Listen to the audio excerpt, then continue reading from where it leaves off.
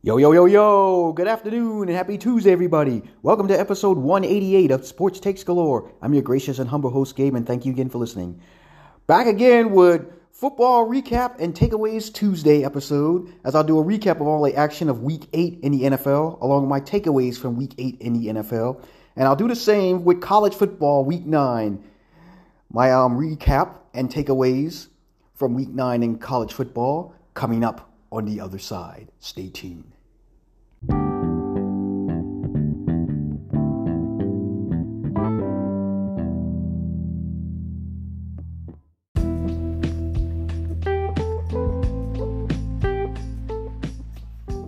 All right, now without further ado, let's get episode 188 started.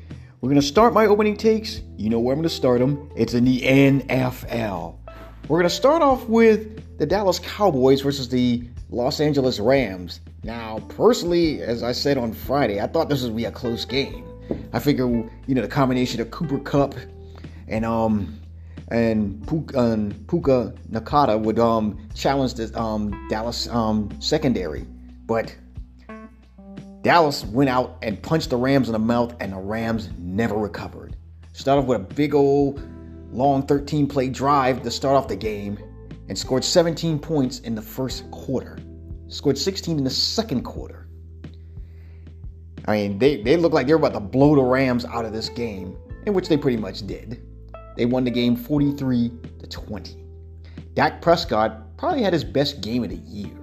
He was 25 of 31 passing, 304 yards, 4 touchdowns. He did have 1 interception. They didn't get much in the running game. Tony Pollard had 53 yards, but they didn't need it. CeeDee Lamb probably had his best game of the year. He had 158 yards, 12 catches, 2 touchdowns. Brandon Cooks 49 yards and a touchdown. And Jake Ferguson, the tight end, 47 yards. For the Rams, Matthew Stafford, 162 yards, 1 touchdown, 1 interception. And of course, he exited the game early with a thumb injury. Roy Freeman, 44 yards rushing. Darrell Henderson, only 31 yards. Didn't get much out of the running game there. And of course, as a team, the Rams only had 92 yards. And in the receiving, the leading receiver was Darrell Henderson, the running back, 54 yards. I mean, Puka Nakata was nowhere to be found, only 43 yards. Cooper Kupp only had 21 yards. For the Dallas Cowboys, this is a good win for them. Only the fact that they're now 5-2, they're 1 game behind the Philadelphia Eagles, which they play next Sunday in a big-time matchup to see who can take their early lead in the NFC East. So we're definitely looking forward to that game next Sunday. As for the Rams, they're struggling.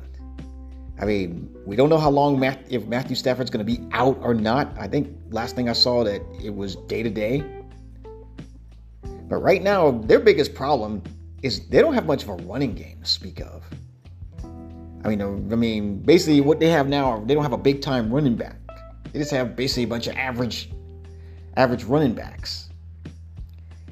And basically, Matthew Stafford has to do it all, and that's not good. And this is not the type of offense that usually Sean McVay runs. I mean, usually his offenses are much more balanced, and right now there is no balance. But slowly but surely, they're falling behind in the NFC West, and like I say, 3-5, they can't turn it around, but they're gonna have to start winning some games and fast. If not, then this will be the second straight year that Sean McVay and company are watching the playoffs on the couch with you and me. I mean, coming up on their schedule, they have the Packers, then a bye week, then the Seahawks a second time, the Cardinals, and the Browns. Now, could they turn? It's not going to be easy turning around, especially against 2 division foes. But, stranger things happen. But this is the NFL. any given Sunday. So we'll see what the Rams do going forward. Now let's move on to the Jacksonville Jaguars versus the Pittsburgh Steelers. Now, of course, this was a very close game throughout most of the game. I mean, it was only like 9-3 at halftime. I mean, I predicted this was going to be a defensive game, which it was for the most part. But the Jacksonville Jaguars and company, they've probably been the best team on the NFL on the road, and they were able to go into Pittsburgh and pull out a 20-10 victory. Trevor Lawrence, 24-32, 292 yards, a touchdown and a pick. Travis Etienne, 79 yards. And on the receiving end, Evan Ingram, 88 yards receiving. Calvin Ridley, 83 yards. And Travis Etienne, 70 yards receiving and a touchdown. For the Steelers, Kenny Pickett was terrible. I mean, he was only 10 of 16 for 73 yards. No touchdowns, no interceptions. And of course, he left the game early with a thumb injury. In comes Mitchell Trubisky, who didn't do much better. I mean, 138 yards, a touchdown, and 2 interceptions. And they had nothing in the running game. I mean, it's like Najee Harris and Jaylen Warren didn't even show up.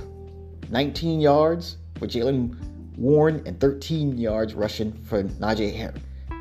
They only had 70 yards as a team in rushing. And we all know that's not a typical Pittsburgh Steelers team. I mean, Dante Johnson had 85 yards. Najee Harris, 42 yards.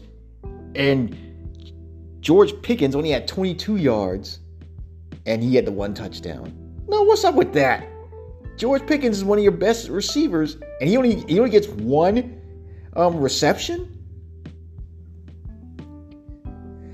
Yeah, I think if I was a Pittsburgh fan, they need to have some Fire Matt Canada signs up there, because offensively they're just inconsistent.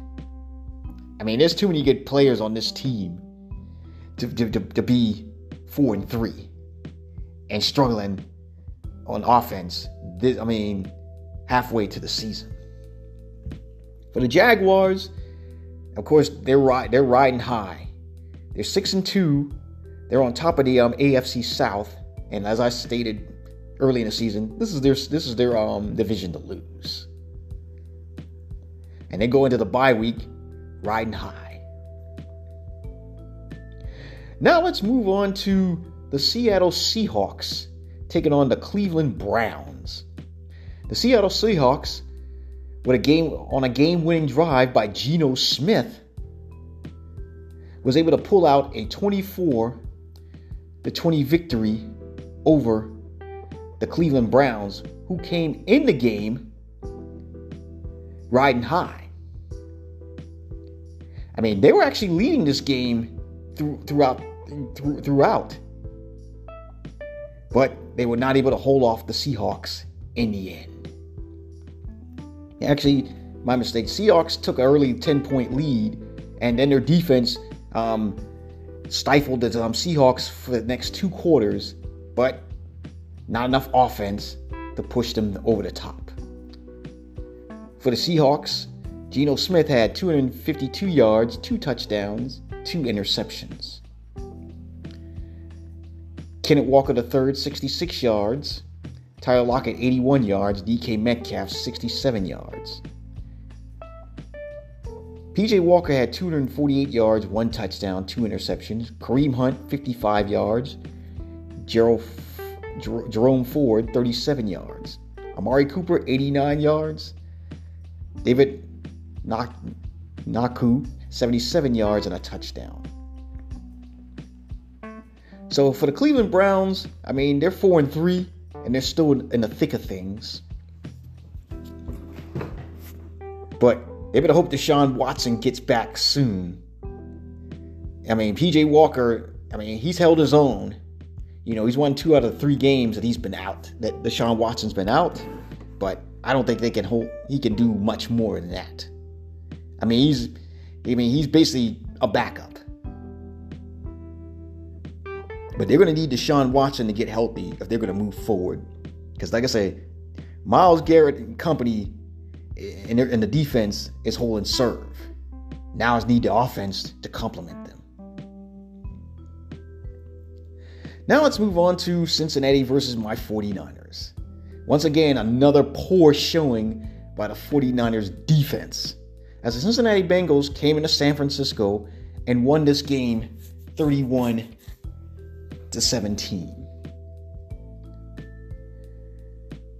The defense was terrible. Joe Burrow completed at one point 19 straight passes. He only had 4 incompletions this whole game. He had 283 yards, 28 of 32 passing, 3 touchdowns, no interceptions. Joe Mixon had 87 yards, rushing and a touchdown. Jamar Chase, 10 catches, 100 yards, and a TD. I mean, I don't know what's going on with my 49ers defense. It's almost like I don't even recognize it. And I think most fans would agree. This is not the same defense that was number 1 last season. More on that in my takeaways. Brock Purdy, I know he's being blamed for a lot of this, but he's not to be blamed. He had 365 yards, 1 touchdown. He did have 2 bad interceptions. And of course, he led the team in rushing as well. Christian McCaffrey only had 54 yards and a touchdown. George Kittle, looking like his old self again, had 9 catches, 149 yards. Brandon Ayuk, 109 yards receiving. And Chris McCaffrey, 64 yards. For the Cincinnati Bengals, they're back on track. And if they keep playing like they played in this game, nobody's going to beat this team. I mean, they got a big matchup coming up next Sunday versus the Buffalo Bills on Sunday Night Football. Can't wait for that one. For my 49ers, after starting out 5-0, looking like they were unbeatable, they've lost 3 straight. And of course, there's a lot of blame to go along. I know most people are putting it on Purdy because, when you're the quarterback, you get all the glory. When you win, you get all the blame when you lose. But there's a lot more to this. As I say, the defense isn't stopping nobody. They're not getting off the field on a consistent basis. And as I stated, more on that in my takeaways. But the bye week couldn't have come at a better time. I mean, they're reeling, but they're not out of it. During this bye week, I'm sure Coach Kyle Shanahan and company are going to get together and figure out where the problems are. Of course, it'll help when Trent Williams and Deebo Samuel return, hopefully after the bye week. Because obviously, since these 2 men have been out of the lineup, this offense has not been the same. As for the defensive side, it's almost like they're not being put in good positions to make plays. So Steve Wilks and company need to go back to the drawing board and figure. Maybe during the bye week he needs to watch hours of 49er tape when Robert Saleh and DeMeco Ryans were coordinating this defense. Because right now, the way he's coordinating this defense isn't getting it done, and we've lost 3 straight. So, I believe they'll bounce back eventually. But it starts after the bye week. Now let's go to my takeaways from week 8 in the NFL. First takeaway. I think we have a new era in Tennessee, and it's time to end the old one. That's right. Will Levis, who was drafted by the Tennessee Titans in this past draft, came in for the injured Ryan Tannehill. And he had an excellent debut as he helped the Titans beat the Falcons 28-23. It looks like Will Levis may have just punched his ticket to being the quarterback long term. I mean, he was 200. He passed for 238 yards and 4 touchdowns, no interceptions. And Derrick Henry even looked good in this game, and so did DeAndre Hopkins, who caught 3 of the 4 touchdowns. I think it's time now for Tennessee to move on from Ryan Tannehill.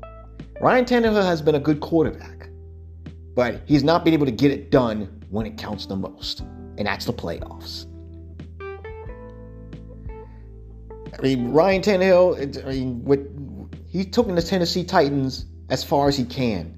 They can't go any further with him as quarterback, and it's showing. So I think it's time to move off of Tannehill and let Will Levis start playing for the rest of the season. Get his lumps and bumps in, his growing pains, and see what you got with him for the next couple of seasons.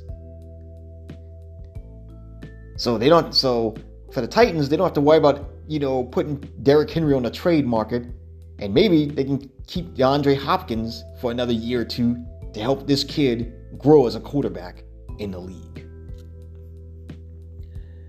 Second takeaway. If I'm Davante Adams, after the season, he needs to force his way out of Oakland. I mean, he's just basically wasting his time there, wasting the rest of his career there. When he first went there, he went there to play with his old college quarterback, Derek Carr. Derek Carr got shipped out at the end of the season last year. And now he's playing with Jimmy Garoppolo. Not that, and of course that's not a knock on Jimmy Garoppolo. I always believe that he's a good quarterback. But the problem is this Raiders offense is not doing anything to help Davante Adams succeed. He's not being put in good positions. The offensive line for the Raiders is terrible. So Jimmy Garoppolo barely has any time to throw.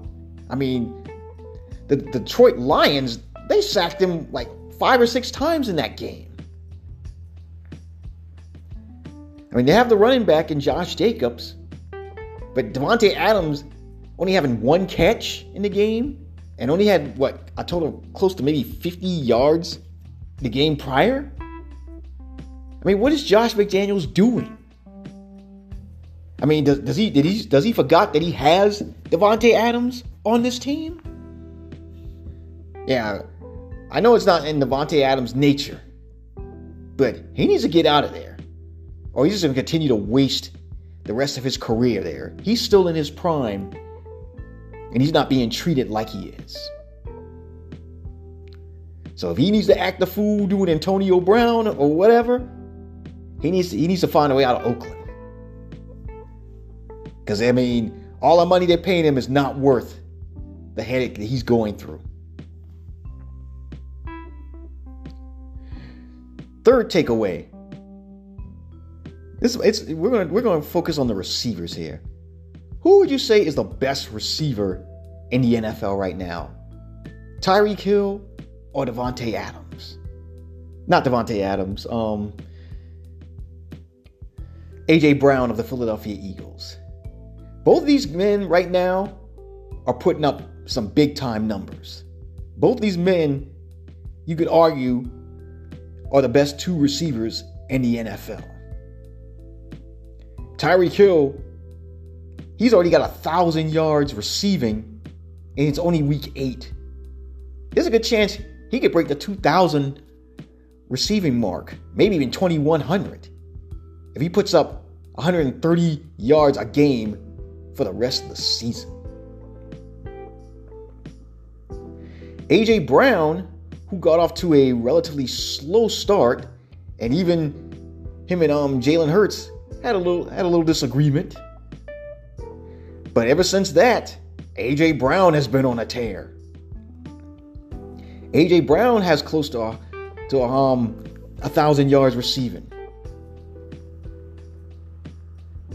I mean, over the last 5 games, he's had 700 yards and 5 touchdowns.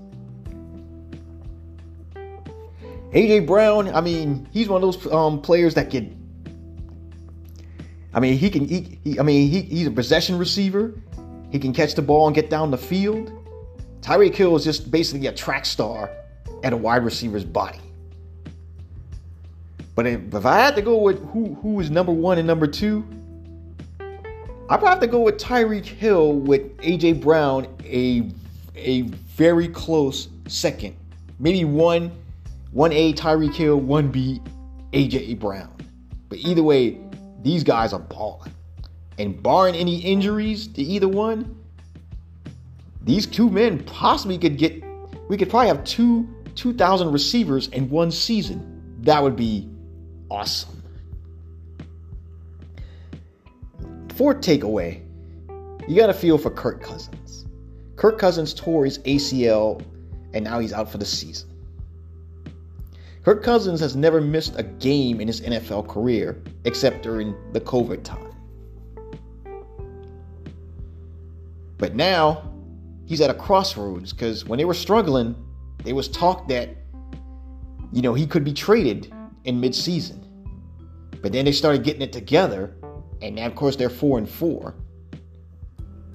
And they're still in the mix in the NFC North. But now, Kirk Cousins, who tore his ACL, will be out for the season. So what that means now is, did he play his last game as a Minnesota Viking? It'll be interesting to see. And of course, a lot of that's going to play a part on whether Justin Jefferson re-signs with the Minnesota Vikings. Because if he doesn't, as I stated, don't be surprised if old Joe Burrow and Jamar Chase, call up Justin Jefferson and say, let's bring LSU back together again in the NFL. Of course, I'm just throwing that out there. But we'll see what happens. But you got to feel for Kirk Cousins. Like a lot of us, we've been critical of him. He's not great in prime time. He is a hot and cold quarterback, but he is a good quarterback. It just some games you think, what's up with this guy? And other games like, wow, he's an excellent quarterback. But you got to feel for Kirk Cousins, and we just hope that he has a speedy recovery and can get back on the field. Final takeaway. This goes to my 49ers, and now I'm going to address the Steve Wilks situation. Of course, a lot of former players, I heard my man Richard Sherman, talked about how Kyle Shanahan may replace Steve Wilks as defensive coordinator. And there's a lot of former players think that he is the problem and why the 49ers have been struggling. And of course, you've had some beat writers have said that he needs to be fired. Here's my take on it. I don't agree with he should be fired. What I do think is he needs to, maybe watch some film, like as I stated earlier, on how DeMeco Ryans and Robert Saleh ran this defense. Because it's obvious the way he's running it is not panning out. He's not putting the players in positions to succeed. Now, to be fair, the 49ers are one of the league leaders in interceptions, so that part is good. But the pass rush is not where it once was. Nick Bosa isn't dominating. Fred Warner, of course, is balling. But as of right now, teams are able to run the ball on the Niners with ease. And they're not getting off the field on a consistent basis. Is this a Steve Wilks problem? Yeah, he shoulders some blame, but the players have to go out there and make the plays. Fred Warner said this best in his post-game interview. Players win games, not coaches. So even if they replace them, who are you going to replace them with? You're going to replace them with some, inside coach? They should have did that after DeMeco Ryans went to Houston to become the head coach. All Steve Wilkes just need to do is he just need to figure it out. I mean, what is he doing that's not working that worked prior? I understand that when you're a new coach, you want to put your stamp on the defense. But the problem is, this defense was already good. It wasn't like they were bad when he inherited it. He inherited a top 5 defense, and right now he's turned them into a bottom 10 defense. So I'm not going to say he needs to be fired, but he does need to change course. And Coach Kyle Shanahan needs to make sure that he change course during the bye week. Whether it's have him come down on the field instead of sit up in the booth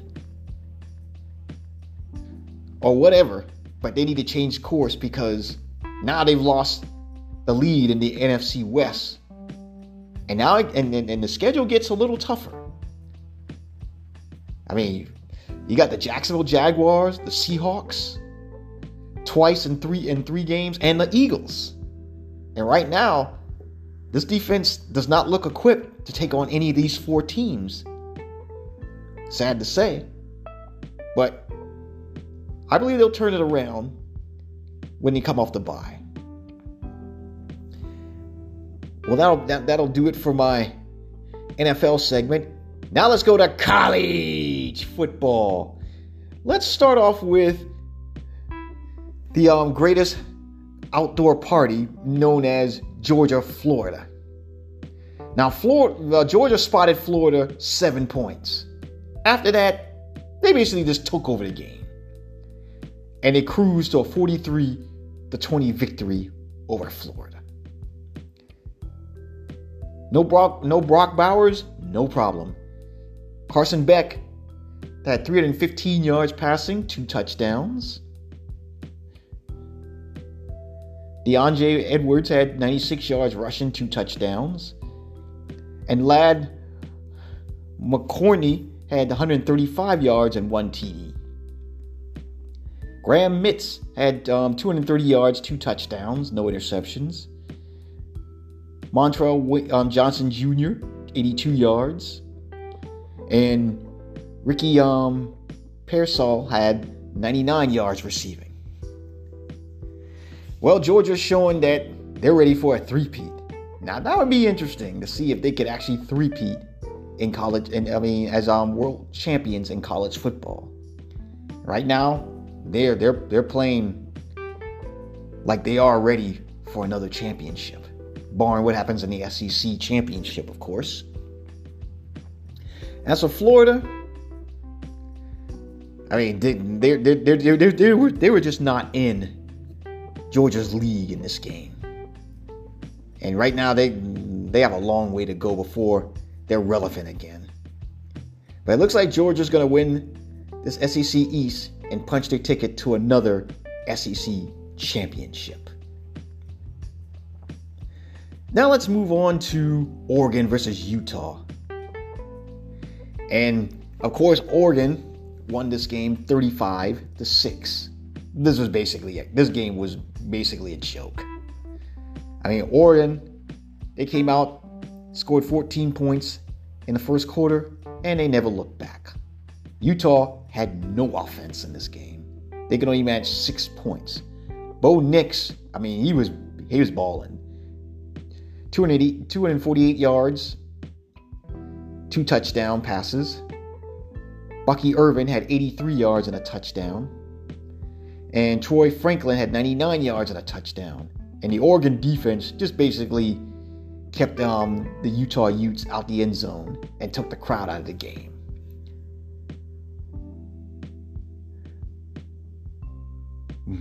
Brinson Barnes, not Nate Johnson or Cameron Risen, had 136 yards and 2 interceptions. They didn't get much out of the running game either. And the receiving core, not much there either. So basically, the Utah Utes were just no match for Oregon in this game. Oregon was just clicking on all cylinders in this one. And now it looks like Oregon may has a shot of possibly making maybe getting into the not in the college football playoff, but the Pac-12 championship.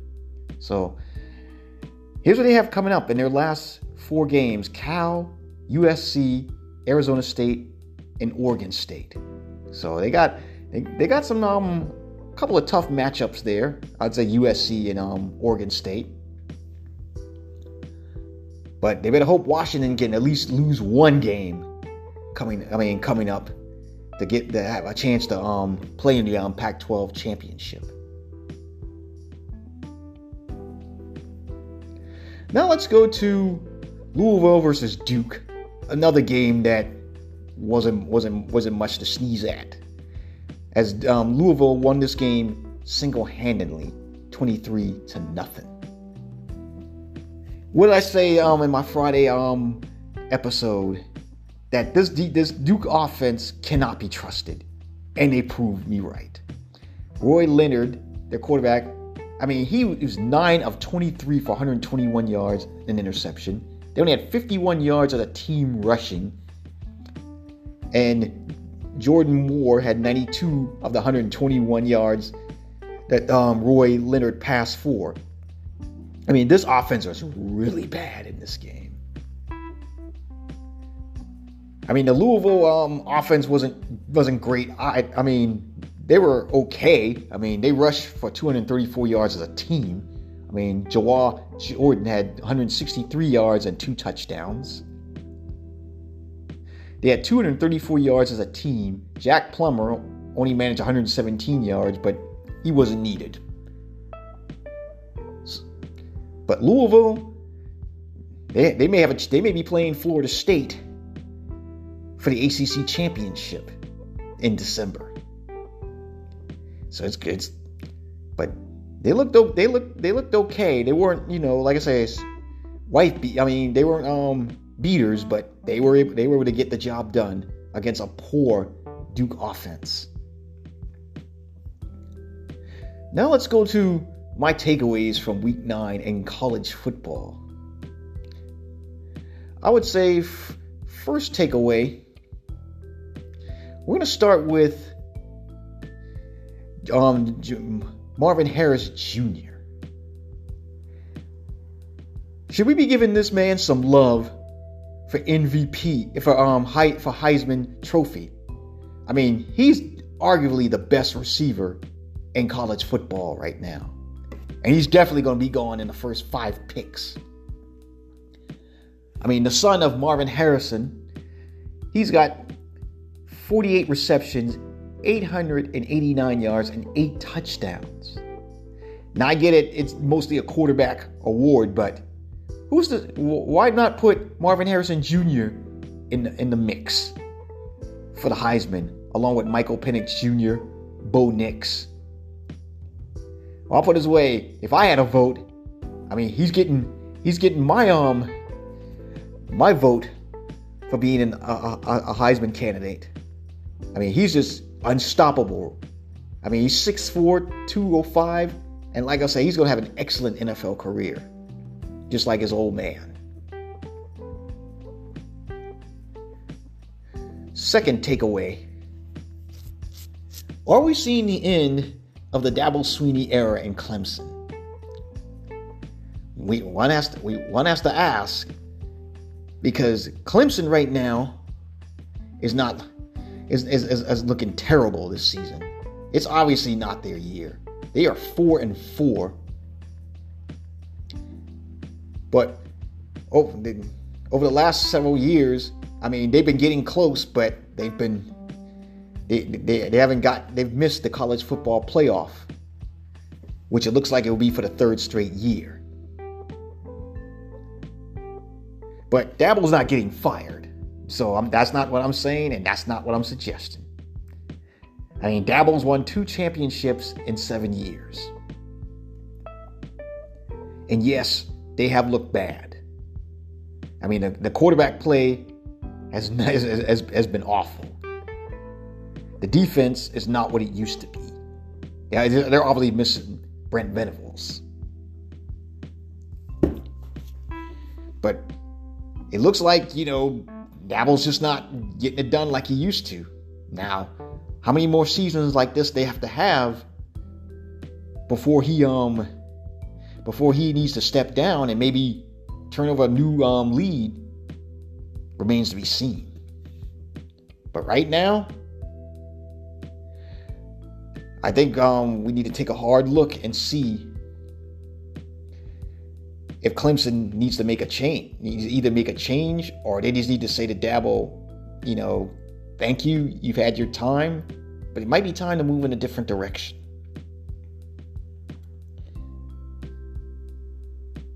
That would be my thing. That breaks it down for, actually one more story here, a takeaway. I just saw a story in college football that the ACC is looking to expand a 17-team league. That's right. The ACC has unveiled a 7-year football scheduling model as a 17-team league with new members Cal, Stanford, and SMU. Well, we all know what this is about. They're trying to be like the Big Ten and the SEC, who's adding some other teams to their conference so they can have a super league. The only thing about this is, geologically, this doesn't make any sense. You're going to have Clemson playing Stanford going all the way over the West Coast and vice versa.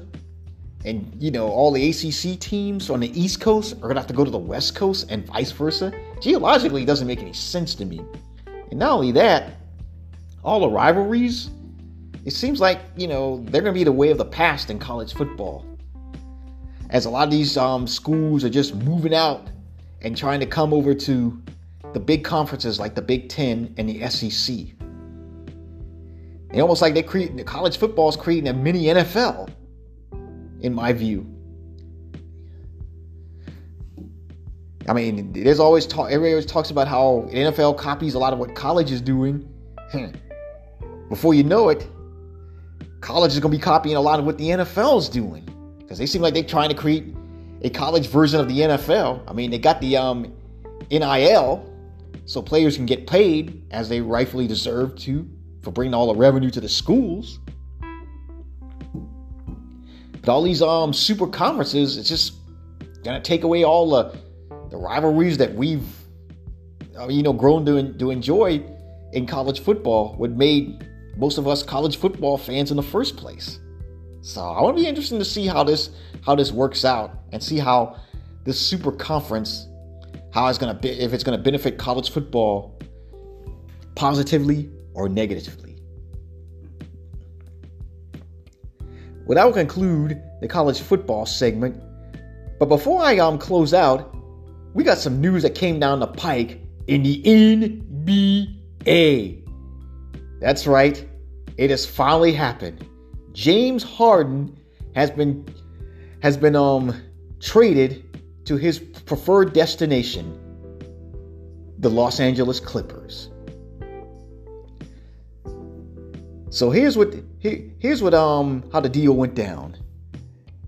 The 76ers sent James Harden, PJ Tucker, and Flip Prusevers, if I said that wrong, my apologies, for Marcus Morris, Robert Covington, Nick Buntum, and KJ Martin, a 2023 unprotected first-round pick,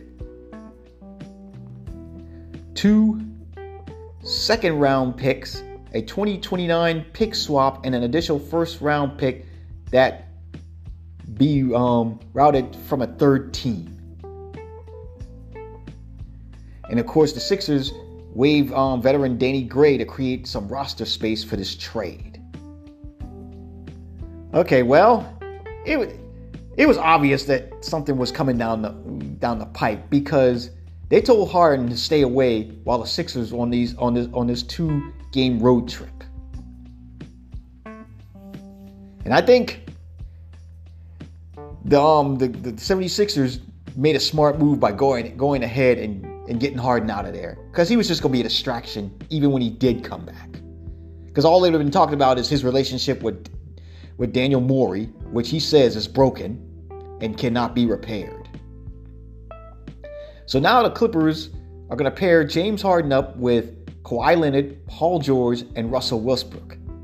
In other words, they got themselves a super team, the Los Angeles Clippers. I mean, you have 4 Hall of Fame superstars on one team. Now, will this make them top contenders? It has to. That is, if Kawhi Leonard and Paul George can stay healthy. Because we all know these men are susceptible to injuries. They are injury prone. So if this team can stay healthy, they definitely are going to be a threat to get to the NBA Finals. Now for the Sixers, it'll be interesting to see if they can continue to play good basketball now that there's no more distraction in James Harden. But they better find a way to make Embiid happy, because not having that second score there puts more on Joel Embiid. So somewhere down the line, you hope these other role players can play a role in helping the 76ers get to where they need to go. But in closing, if the Clippers don't at least get to the Western Conference Finals, then this trade is all for naught. It'll be a big letdown. And then I would think it would be time for them to break this team up if they do not get to at least the Western Conference Finals. And now we'll conclude episode 188 of Sports Takes Galore. I'm your humble host, Gabe. Thank you again for listening. Thank you again for downloading. I appreciate it very much. You can follow this podcast on Spotify, Apple Podcasts, or wherever you stream your podcasts from. You can follow me on Twitter at ggsports13. You can follow my Facebook page, Sports Takes Galore with Gabe. I'd like to thank everyone for listening, downloading. Have a wonderful day, and I'll talk to you again on Friday. Bye-bye.